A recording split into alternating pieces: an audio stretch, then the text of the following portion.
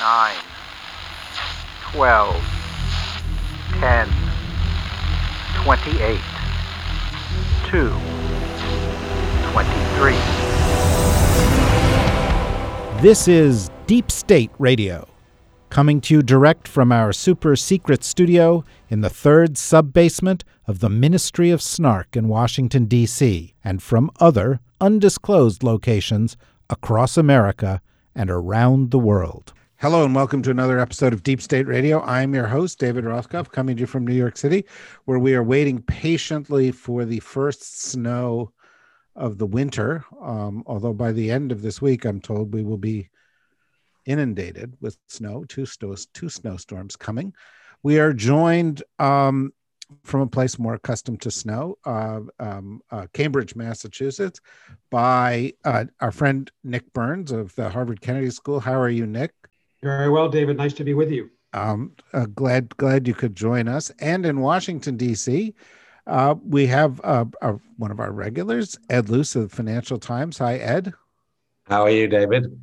And a friend of ours, Mika Ouyang of The Third Way, where she runs the national security component of what they're doing. How are you, Mika?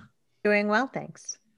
So what I wanted to do, one of the things we're doing now for the next couple of weeks is looking ahead to the new administration and the priorities of the new administration.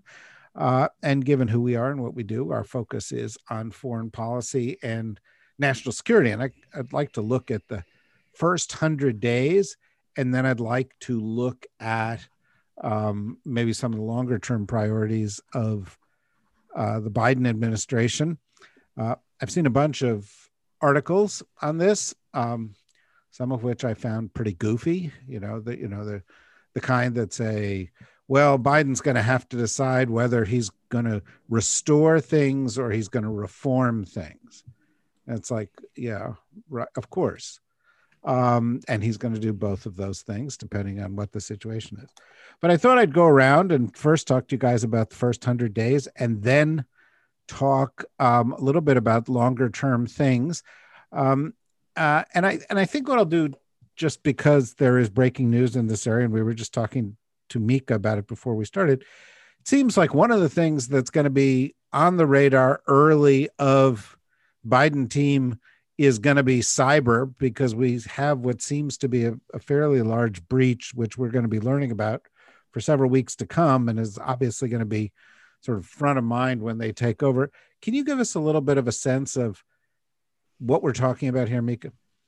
Happy to, yeah. So it was announced last night that the government had discovered that foreign hackers had gotten into the Treasury Department and parts of the Commerce Department and possibly more.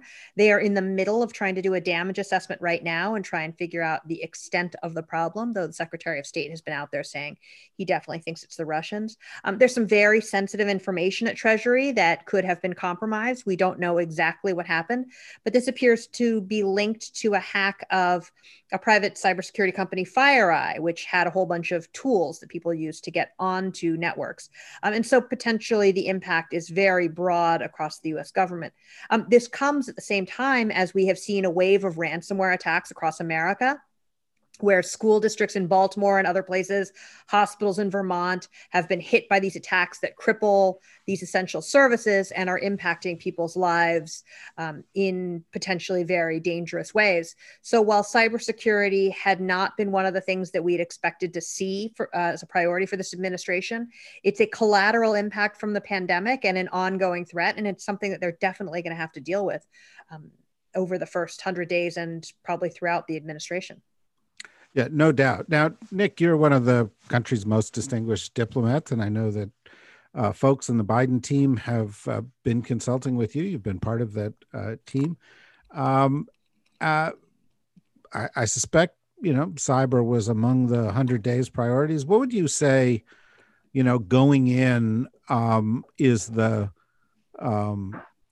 to-do list for the Biden team and in the first few weeks of the administration?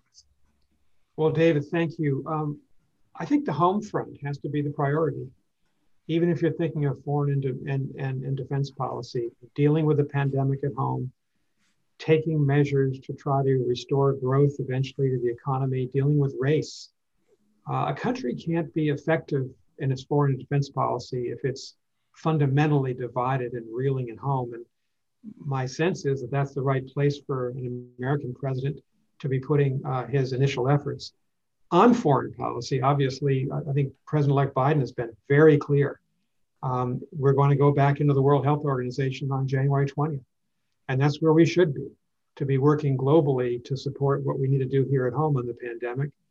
I think you'll see a much more active Biden administration trying to work internationally on the recession through the G20.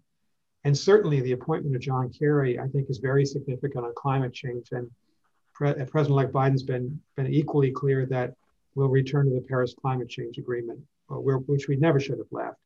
And we'll get back in the fight in a big way, not just through what John Kerry will do, which will be considerable in my judgment, but in terms of how to return to growth, in part through green technologies. And so to me, that's the opening moves that the new team is already signaling. In addition, David, two more things. This team really prizes allies, and Americans should prize our allies. So Joe Biden has been for decades a strong supporter of NATO, also of the European Union and our strategic relationship with it, with our East Asian allies. And President Trump was at best ambivalent, but more often hostile to these alliances, which hurt us badly and weakened us over the last 4 years. And there's going to be a big decision that has to be made. The new president and Congress, what do we do about Afghanistan? Do we continue these talks that Zaha Khalilzad has been running for the United States, very fine negotiator? Do we seek to leave? On what terms? This is going to be a very, very consequential opening couple of months for the new team. Let me ask you a very quick follow-up question there. There was some reporting today out of Iran that the Iranians would accept the U.S. rejoining JCPOA, something else that this administration has been talking about. What are your expectations there? Well, I think Joe Biden was clear in the campaign trail that the United States ought to try to go back to a nuclear agreement with Iran. That would mean reconstituting, David, you'll remember, Britain, France, Germany, Russia, China, the United States, all on one side of the table. That group was put together way back in 2005. Can you put that group back together again? The wild card being the Chinese and the Russians. Will they be pulling on the same oar? The idea of going back and demanding that the Iranians agree to the limits on their plutonium and uranium programs from 2015 makes sense. The Iranians, of course, have already violated that agreement. They're now producing enough low-enriched uranium that eventually could turn into 2 nuclear bombs if they chose to go in that direction. So you've got to get them to stand down. But there's also the very complicated but important issues of Iran's ballistic missiles and Iran's cruise missiles that are a real danger to everybody in the Middle East, to Israel, to the Sunni states, to American forces, to the Europeans. And so how do you bring those in? Do you make them part of the agreement? Do you have side agreements? This is not going to be easy. This is going to be difficult. And you're dealing with a divided Iranian government too, between those who might want to make a deal like Foreign Minister Javad Zarif and those in the Revolutionary Guards that aren't thinking too kindly, that never think kindly about the United States, but particularly after the murder of Soleimani back in January, have it out for the United States. I think this is going to be tough, but you need to take it on. So, Ed, one of the things that the world is doing right now is trying to anticipate not only what the tenor of these first 100 days will be and what the priorities will be, but how it will be different from Trump. One of the ways that they will do it is one of the ways that Washington insiders do it, and that is looking at the team. And when you look at the Trump national security team, there are a bunch of familiar names. Jake Sullivan, the incoming national security advisor, was involved in that Iran deal and shaping it from the beginning. Tony Blinken has been at Biden's side for a long time, will now be the Secretary of State. Avril Haines over at as Director of National Intelligence was the Deputy National Security Advisor for some period of time as part of that Obama team. Lloyd Austin was in the military for a lot of this, but Biden has known him for a long time. When you look at this team, what does it tell you about what Biden priorities will be? It's a good question. I mean, if you look at Blinken, Tony Blinken, I think you probably put a bit more of an accent on the restorationist. And if you look at Jake Sullivan, you'd probably put a bit more of an accent on, the sort of reinventing or new strategic vision side of things. In practice, that might not sort of amount to much. The only question mark in the bunch of names that you've, those sort of names at the forefront you've just mentioned, I would have is over the wisdom of the Lloyd Austin nomination, because I do think the Civ Mill divide and the law having to be waived on General Austin's behalf is going to provoke a fight that Biden didn't need to have. There were a number of other people who could have been nominated. And I mean, Jay Johnson, for example. Michelle Flournoy, I understand, might have provoked fights with the left. It might have been seen as the blob sort of coming back in. There might be personal stuff between Biden and Flournoy dating from the debates over Afghanistan surges and Libya interventions and so on. But so the overall impression, and Avril Haines, of course, is very widely respected. The overall impression I get is of a very experienced, sort of steady bunch of people with whom Biden is close. And I think that's important. I think that they're experienced. I have maybe putting a bit too much hope on Jake in sort of thinking out of the box. I do think we need some new strategic understanding of the world we're in, which is different even than the world that Vice President Biden was in 4 years ago. It's changed a lot. And some of the stuff that Jake has talked about and written about, such as foreign policy for the middle class or a post-neoliberal American sort of presence on the world stage, is, I think, potentially very important and very interesting. I'm also very interested in industrial policy, which is where foreign policy, because of the China-related nature of it, because where foreign policy and economics might meet, and it's where some Republicans might possibly be persuadable to vote for spending, like Marco Rubio, for spending for research and development spending. So I think it's a pretty impressive team. I have no cantankerous sentiments to share with you. Well, we're disappointed. We look forward to your cantankerous sentiments on a regular basis. Mika, one thing that you won't see with this group that we've seen in past administrations, including the Obama administration, is a big learning curve. Biden has a lot of foreign policy experience and Obama didn't. These people know each other. They've worked in these positions. Yes, 4 years has transpired, but they've all been engaged throughout that period of time. What would you like to see as their top priorities? You can pick up on what Nick or Ed said, or go in a different direction.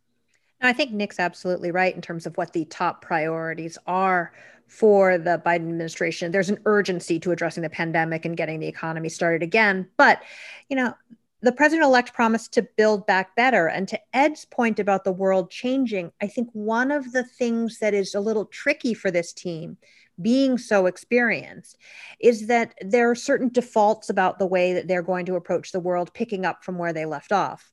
But the world has in fact changed. And there's some big fundamental assumptions that are different now than the last time they took power. It's not just that the ground has shifted on JCPOA, but we've seen a resurgence of assertions of European sovereignty in the digital space and in other places that's different than where they were before. We are now in a post 9/11 world where terrorism does not provoke the same urgency and priority for funding and attention that it did when they were last in government. There are these big fundamental questions about whether or not America can be trusted to keep its word over the long term, given the way the Trump administration has broken agreements and then the Biden administration will step back into them. As we negotiate with foreign partners, how do we say to people, yes, this is not just an agreement while I sit in the White House, but this is an agreement that America America makes with the rest of the world. And I think that that's actually a very challenging place to be in if we're not healing internally. So I do think that there's a lot that the Biden team has to work on that's immediate, but there are some of these bigger fundamental assumptions that I think they have to shake their thinking on and shift the way that they approach some things. Otherwise, the changes that they bring will not, in fact, be lasting, but will be ephemeral to the administration. You know, Nick, among the things that have changed in the past 4 years is our capacity. The State Department saw a lot of people leaving, demoralization, shifts in traditional missions. We've seen similar problems within the intelligence community. You were a career diplomat. You were the Undersecretary of State for Political Affairs. You understand well how important diplomats and diplomacy are to all of this. The ability to work these issues day in and day out. How urgent is the need to begin repair and rebuilding work inside the institutions? Oh, I think it's one of the first order priorities, David, for the new president and the new team. If you think of the attacks that Donald Trump launched on the Justice Department, on the CIA, on the FBI, on the State Department, it goes on and on. We've never had a president essentially try to weaken the institutions, the nonpartisan institutions of the federal government, but he's done it. State is in very poor shape. You've seen an exodus of senior level, mid-level, and junior officers. You've seen a failure of trying to create a diverse workforce. There is no diversity right now. The entire leadership of the State Department right now is white male, and you can't have that in the 21st century. You can't have a high-performing institution that isn't listening to people from different groups, both in terms of age and gender and race and ethnicity. And I think, the Trump administration is the first administration in a century not to have put Foreign Service officers into the front lines of the policymakers in the State Department. The assistant secretaries of state, there are 23 of them, are the ambassadorial level line managers. Not a single one of them is a career Foreign Service or senior civil service official for the first time in 100 years. This has never happened before. You've seen a politicization of the State Department by the Trump administration, which is, it goes well beyond anything any prior Republican or Democratic administration has done.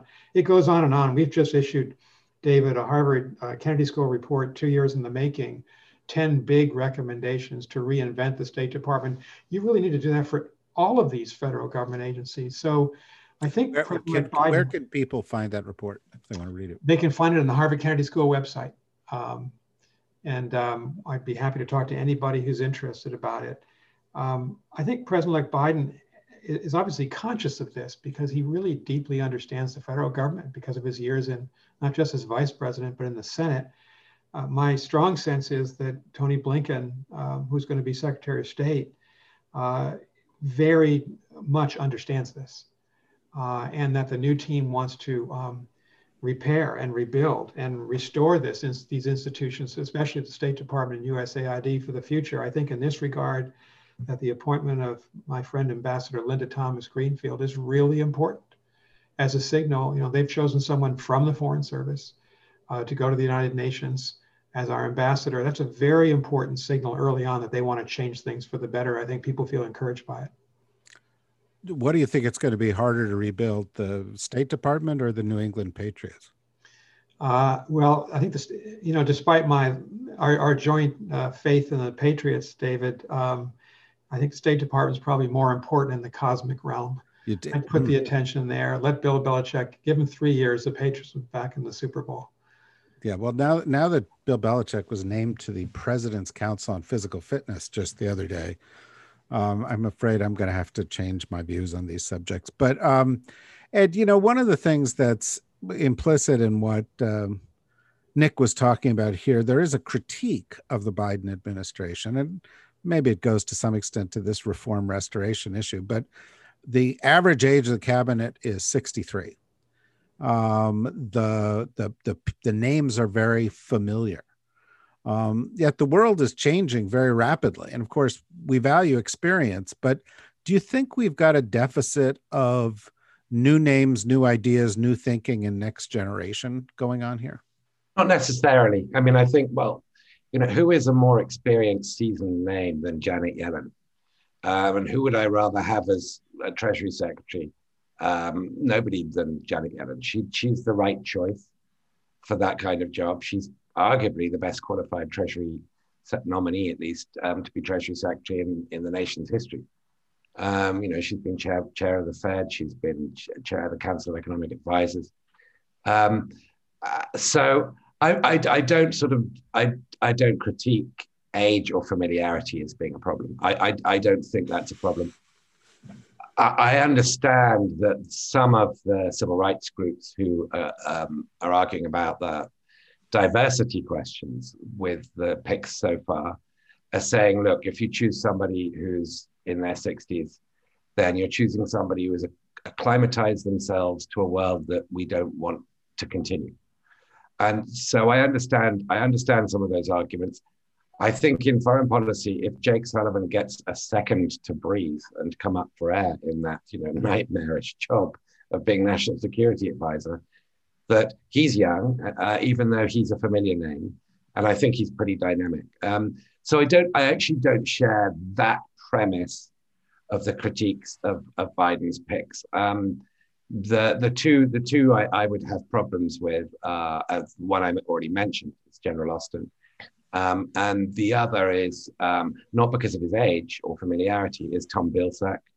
I think USDA should have gone to Marcia Fudge. And I think, if we're talking about diversity, should not just be a box checking exercise.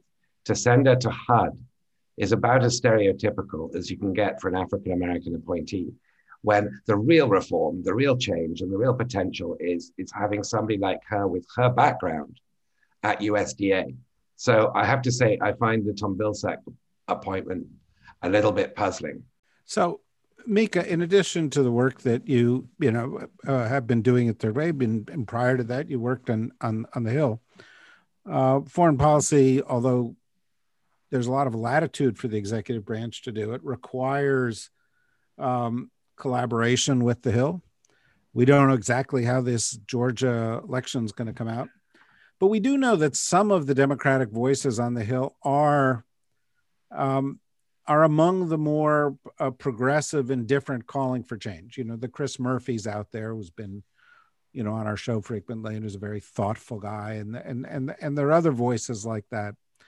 What do you think the relationship is going to be like between the Biden team and the Hill going forward? And I do want to say to everybody, we know that Mika's got to go in a couple of minutes, so this will be her last round of questions, and we'll just talk to Nick and Ed for a couple more minutes. Yeah, I think that Biden himself comes from the Hill, so he knows people there well. But I think that really what you see in a lot of places in the Hill on foreign policy is a real generational divide. And a lot of the younger members of Congress are much more isolationist in their orientation to the rest of the world than the older generation. And that comes from experience. This younger generation who came of age seeing things like the Iraq War, looking at Vietnam, looking back at Vietnam, looking at some of the other things the U.S. has done in reaction to Arab Spring, have this attitude that when the U.S. engages abroad, it only makes the situation worse. And so it is the kinder thing to do to leave the rest of the world alone. And those of us who are a little older, we remember Bosnia, people learned the lessons of World War II and NATO, come from families who have experienced much worse environments and see that when the US engages well, we do great things for people. And that tension about whether it is more helpful to engage versus leave alone is one that will run through the administration. But because it's a generational gap, there is a real risk that those younger progressives will feel like the response to them is patronizing and dismissive. And that is a real challenge because that attitude will age through the electorate and through our politics. And it will be shaped by people's experience who feel like we cannot afford to engage and maintain such large militaries as we do now. But the experience of an older generation feels differently about that. So I think that it will be a continuing challenge for traditional internationalist Democrats to continue to argue for international engagement, or will have to rethink the ways that they engage internationally because of that. And then at the same time, the Republicans no longer retain that mantle of Reagan international engagement. And you see this in particular in the support for non-proliferation agreements. There are only two Republican senators left in the Senate who supported New START, who voted for it, and a slightly larger number of people who voted for any arms control agreement. But many, many fewer Republicans are interested in making agreements with the rest of the world to address the most dangerous threat to humanity, which has tremendous implications for the way the Biden administration conducts its non-proliferation policy with the rest of the world. If we cannot bind America to agreement, then we are on much weaker footing in being able to reach agreements internationally on these things.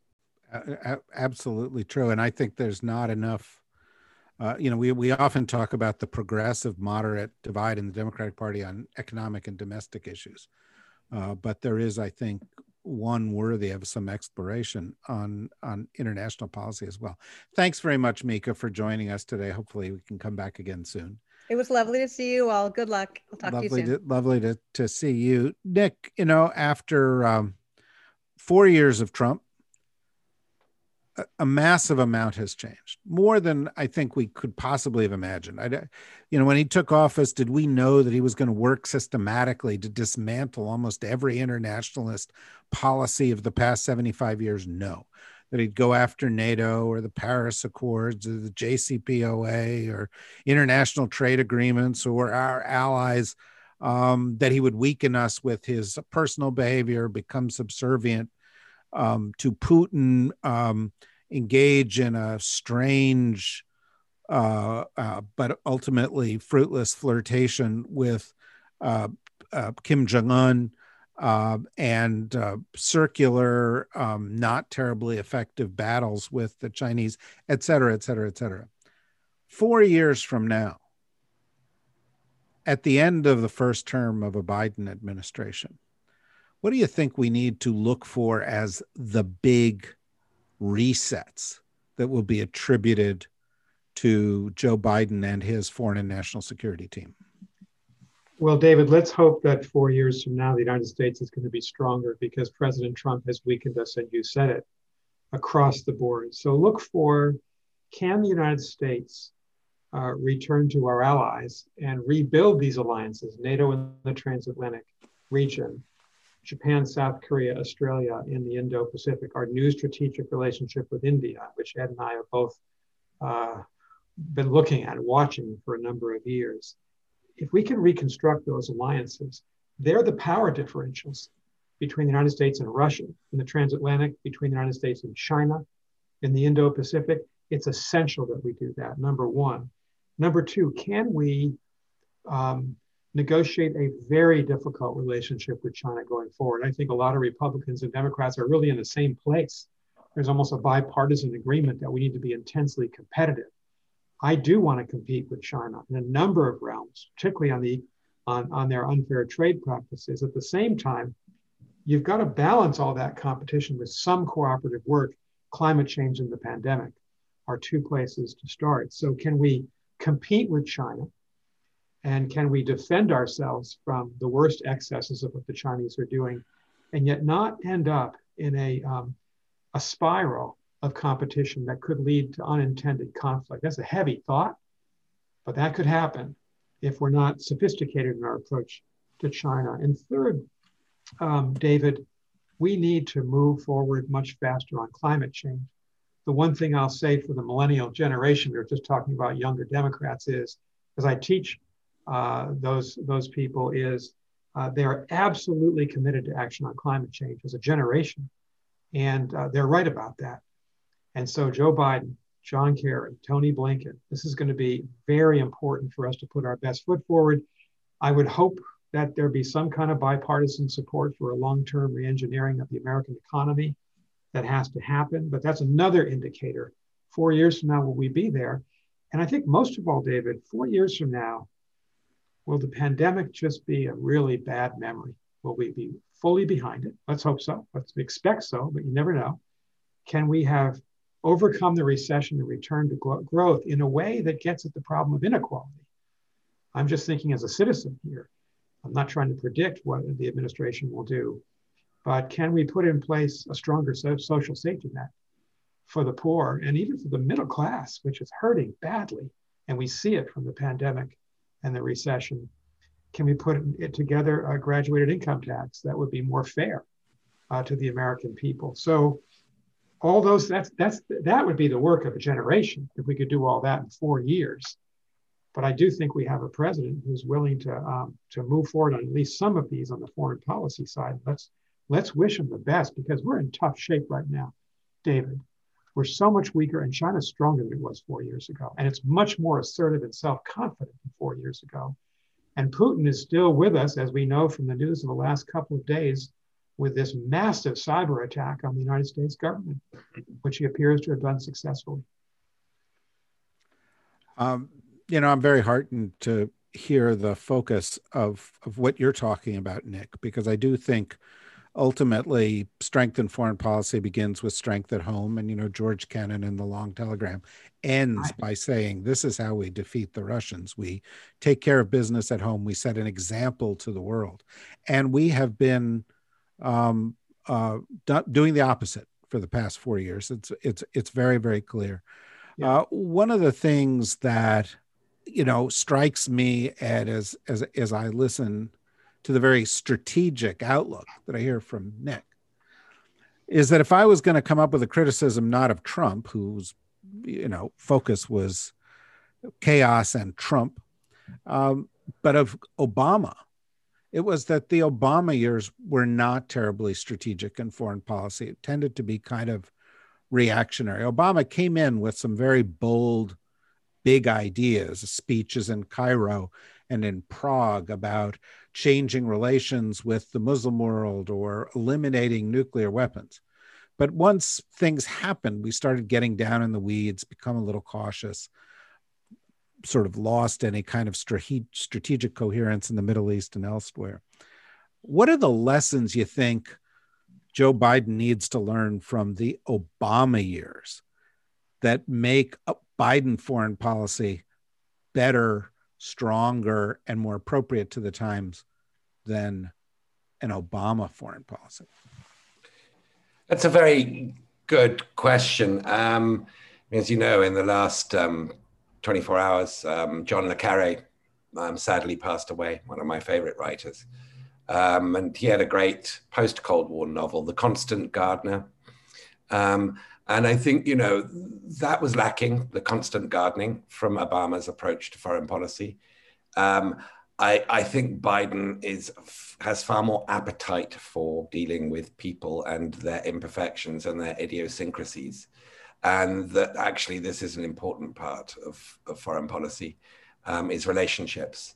So that just at that very mundane level, that's one sort of area where I think we will see an improvement, not just need an improvement. And of course, it would be a dramatic day and night improvement from Trump, whose approach to diplomacy will forever, for me at any rate, be encapsulated by him elbowing out the president of Montenegro, just literally sort of pushing him out the way so that he could get in front of him in that photo op.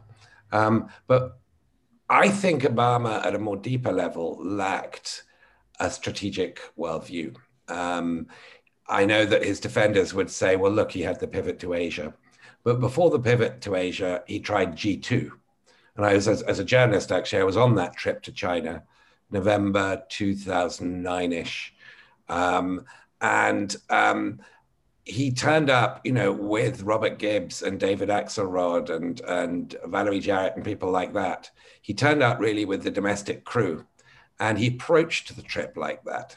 And it ended up being a bit of a disaster. Well, not a disaster, but it wasn't a good visit. And the Chinese went out of their way to sort of humiliate him and snub him. And then he switches to the pivot to Asia. But other than sort of shifting a bit of hardware from the Atlantic to the Pacific, it wasn't really a joined up view of the world. And he didn't really follow up in a sustained way that such bold initiatives need.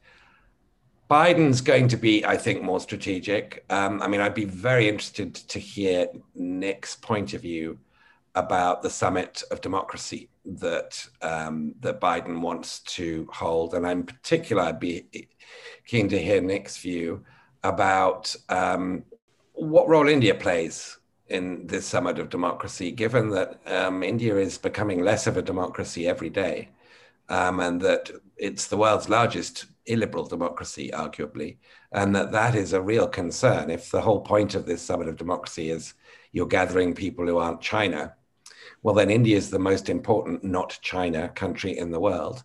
But its qualifications for being a liberal democracy are getting more tenuous over time. That, given Nick's wonderful role negotiating the 123 agreement and selling it, helping to sell it to Congress with, I believe, Nick, you can correct me, the help there of then Senator Biden to get that bill passed. I'd be fascinated to hear how Biden would resolve those contradictions. It's interesting. Nick, I'm going to give you the last word here because Ed's posed two questions for you. And I want to pose the same question also to you, which is, how do you think a Biden administration may be different from an Obama administration? Well, I think it takes place at a different time. I'm not trying to avoid your question, but the situation we're in right now, in the late autumn of 2020, is so much more problematic for the United States than when President Obama took over. Now, he faced huge challenge in the Great Recession, but we were a strong country. We were a self-confident country. We had firm alliances. We didn't have the crisis with China that we do now. And so I think President Biden will take office very experienced, probably the most experienced president we've had in foreign policy, along with George H.W. Bush, in American history. And good for us, because we are facing so many challenges. I think the core of it is the democracies are lacking self-confidence in leadership. The self-confidence and strategic direction are right now, where do we see it? We see it with Xi Jinping pushing out against the Indians in the South and East China Sea, against the United States. Putin still using his hybrid cyber manipulation to try to weaken us from within. Inside the citadel of NATO, you have Viktor Orban in Hungary, and the Polish government and the Turkish government, all semi-authoritarian or fully authoritarian countries. And so I think that Joe Biden's idea of a summit of democracies is the right one. We haven't seen the definition yet. We'll have to see what they want to do with it and who they invite, which is going to be an interesting choice in itself. But I think that Joe Biden's right to say that the democratic world needs to get its game back and needs to get its self-confidence back. And the only country in the world that can do that is the United States, if we're back at the leadership table, which is what he wants to do. India is going to be a big part of this. There's no question about it.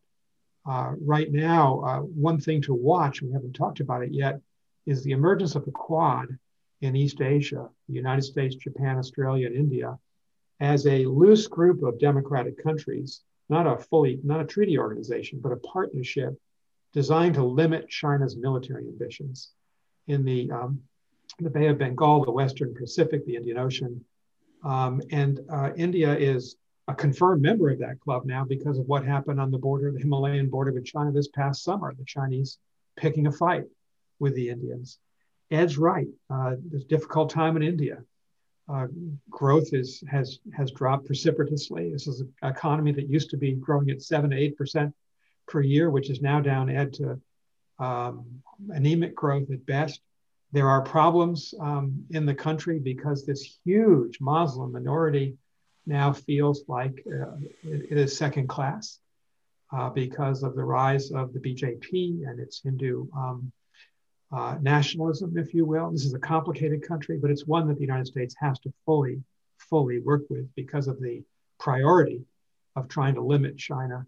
And Ed is right to say that after we negotiated the civil nuclear agreement with India that really broke open the relationship towards a big strategic relationship back in 2007 and 8, we had to have 2 votes in the US Senate to change US law to take the sanctions off India. And the person who led it was a Democrat named Joe Biden, chairman of the Foreign Relations Committee, who was fully invested in the strategic importance of India at that time. And I didn't have I didn't have greater support in the Hill than anyone except for Joe Biden. And so I'm grateful to him to this day, because that allowed us to build the military and economic relationship that we have with India. It is a complex partnership, but it's a vital one for the U.S. Ed asked you a question about the bringing together the world's democracies. So just what was your response to that? Yeah, on Summit of Democracies, I think it's a very good idea. The world needs to see that the United States is going to stand up for democracy. How the Biden team puts this together, when this summit happens, is it a one-shot summit? Is it a permanent institution? I think before you have that summit, you'll see a big early attention on NATO and on the East Asian alliances. But this makes sense. I mean, I've been thinking of it this way, David and Ed. If Ronald Reagan were here right now, or John F. Kennedy, just to name two presidents over the last 60 years, they'd be all over this issue of the democratic ideal versus the authoritarian ideal that Xi Jinping is pushing. You know, we're the better society, we're the better government because we've come through the pandemic better than you have. The Chinese, with their wolf warrior diplomacy, are saying that. And there's really no one standing up for the democratic world. Angela Merkel has tried. I deeply admire her. But Germany can't take the place of the United States. And what the world has seen as an American president cavort with the authoritarian leaders. You began the program that way, David. Trump with Kim, Trump with Xi, Trump with Orban, Trump with Putin. And Joe Biden's not going to be cavorting with dictators. He's going to be focusing, I believe, with Emmanuel Macron and Prime Minister Suga of Japan and Chancellor Merkel of Germany. And that's where we should be. So I think shoring up the democratic world through this idea of a summit of the democracies makes sense to me. Let me ask a 30-second follow-up question to Ed before we wrap up here, just picking up on what Nick has said. Maybe it's a 60-second follow-up question, but I think Nick makes a strong case for the Summit of Democracies. The question is whether we'll still qualify for it by the time it happens. And I say that half facetiously because as we're recording this, the Electoral College is going through its rickety, antiquated motions of ratifying the will of the people. And Joe Biden, despite the efforts of Trump and company, will become the president. But the entire Republican Party, almost without exception, has supported Trump's efforts to undermine this election. They have the leadership has done it. Yesterday, you had the House Whip, Minority Whip, Steve Scalise doing it, saying this didn't happen. He didn't win. We have to look at this and so forth. When you have a political party like that, and potentially a political party that has, as Lindsey Graham has posited, Donald Trump as the shadow president who spends the next 3 or 4 years going wherever he can and saying the election was rigged and being aggrieved. How much do you think that undermines us as a champion of democracy? 30 seconds for Ed, 30 seconds for Nick, and that'll be that. I suppose it depends whether and how quickly Trump fades. I mean, I think he probably is going to announce a 2024, at least a hold on the 2024 nomination to prevent other names from taking the leadership from him. Whether he will actually run in 2024, I don't know, but he'll want people to think he's going to as long as possible. And will therefore have basically a Damoclean sword hanging over every Republican neck. And I doubt they're going to become more, they're going to find their spine. There are a few like Bill Cassidy, Lisa Murkowski, Mitt Romney, who've said the right thing, that Biden is the president-elect and it's time to, even the Wall Street Journal editorial page. But the party as a whole is built on Trumpism now. And Trumpism is what? It's hatred of liberals. And that's the unifying principle. It's not capital gains tax cuts. It's hatred of liberals, and whatever liberals like, they hate. And that's essentially the organizing principle of the party. So I do feel for any president coming in, but particularly Biden, since his whole career has been based on reaching across the aisle and being able to work together with the opposition, I feel, desperately sorry for him coming in these conditions. Nick, last word on this. David, as a citizen, I'm appalled by the actions of the Attorney General of Texas, by so many people in one party denying this election and denying Joe Biden's victory. It's just deeply, deeply damaging to our democracy and the election. I'll bet the three of us could never have imagined a couple of years ago that we'd ever be here, and we're here. I have deep faith that Joe Biden is going to be the best possible person to take the oath of office on the 20th of January, because he is dedicated to trying to begin to heal some of these divisions. It's going to take a very long time, maybe decades, to heal them completely if they can be healed. And he's been saying he'll be president for all Americans. He's been pitch perfect, in my judgment, in this transition. Pitch perfect and sending the right messages to the American people. Donald Trump will go down without a question as the worst and most depraved and most divisive president we've ever had. I think in a very short time, once he leaves the stage, people will regret having supported him. Many people will. I just have to hope that's going to be true, because I believe that will be true, and that's the way to begin the healing process that we all need. And just to complete the circle, we do need bipartisanship to pass major legislation on the economy, and certainly bipartisanship in foreign policy. So I think President-elect Biden's right to think that you've got to apply some attention there and hope that you can build some of those ties on key votes. Yeah, totally agree with you. There are a lot of people out there who think that Joe Biden's regular recitation about his commitment to bipartisanship is naive and old-fashioned, and actually it's extremely bold. It is the only thing that will make the government of the United States work again and be legitimate. And I think that you're also exactly right. This has been the most extraordinary transition period we've ever seen, where one party was actively trying to undermine democracy while tens of thousands of Americans were dying every week, and the economy was in deep, deep trouble. And it would have been very easy for an incoming administration to strike a wrong note, to be erratic. And from the moment that Joe Biden was elected, through each of his appointments, through each and every day, he did not get flustered. He did not get distracted. He did not let Donald Trump set the tone of this transition. He did, by following the way the system is supposed to work and finding the best people that he could find for the jobs. And I've said it here before, I think that this team coming in, and I'm sure there will be flaws and problems in it, but I think this team coming in right now is the strongest one that I've seen. And I arrived in Washington 27 years ago, coming in terms of the quality of the minds, the experience, the chemistry between the people, the things that I've written about as being essential to making a government work. So I'm, in a very dark moment in American history, kind of optimistic. And part of it is for reasons such as those that were outlined by Ed and by Nick. It's always good to have you here, Nick, because I really think that the big picture you are providing and the insights you're providing, which I know you're providing to that team, are so important. So thank you very, very much. Thanks to everybody for listening. Try and tune in later in the week. We've got a couple of special podcasts. We've got one coming on Wednesday with a former national security advisor, Tom Donlin. We've got a